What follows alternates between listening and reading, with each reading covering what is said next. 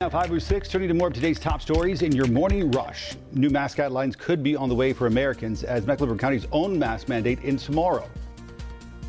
Good morning, I'm Tradisha Woodard. Today, the CDC is expecting to drop its indoor mask mandate. Now, this comes as Mecklenburg County's indoor mask mandate will end tomorrow. Mecklenburg County's health director says hospitalizations are down and there's higher immunity. He says now is the time to focus on individual risk benefits. Governor Cooper has vetoed the Free the Smiles Act. The bill would have given parents the right to opt their kids out of school mask mandates. The governor says he's already encouraged local school boards to end mask policies, and he wants to keep that power in the hands of local school leaders. Republican House Speaker Tim Moore says he's disappointed in the veto.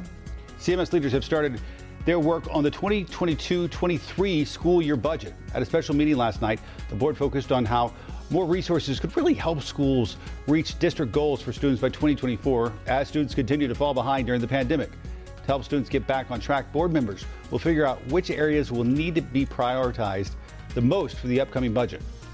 Officials say a Concord mobile home is now a total loss after catching fire last night. Concord fire officials say it happened on Green Drive Southwest just after 11:15 last night. 25 firefighters were able to get the fire under control in about 10 minutes. No one was hurt, and officials continue to investigate what started it. President Biden has picked his Supreme Court nominee, according to NBC News. However, it's still not clear who the president has chosen to succeed Stephen Breyer. The three finalists include federal judge Ketanji Brown Jackson, South Carolina federal judge Michelle Childs, and California Supreme Court Justice Leandra Kruger. An announcement is expected sometime today. And that is it for your morning rush.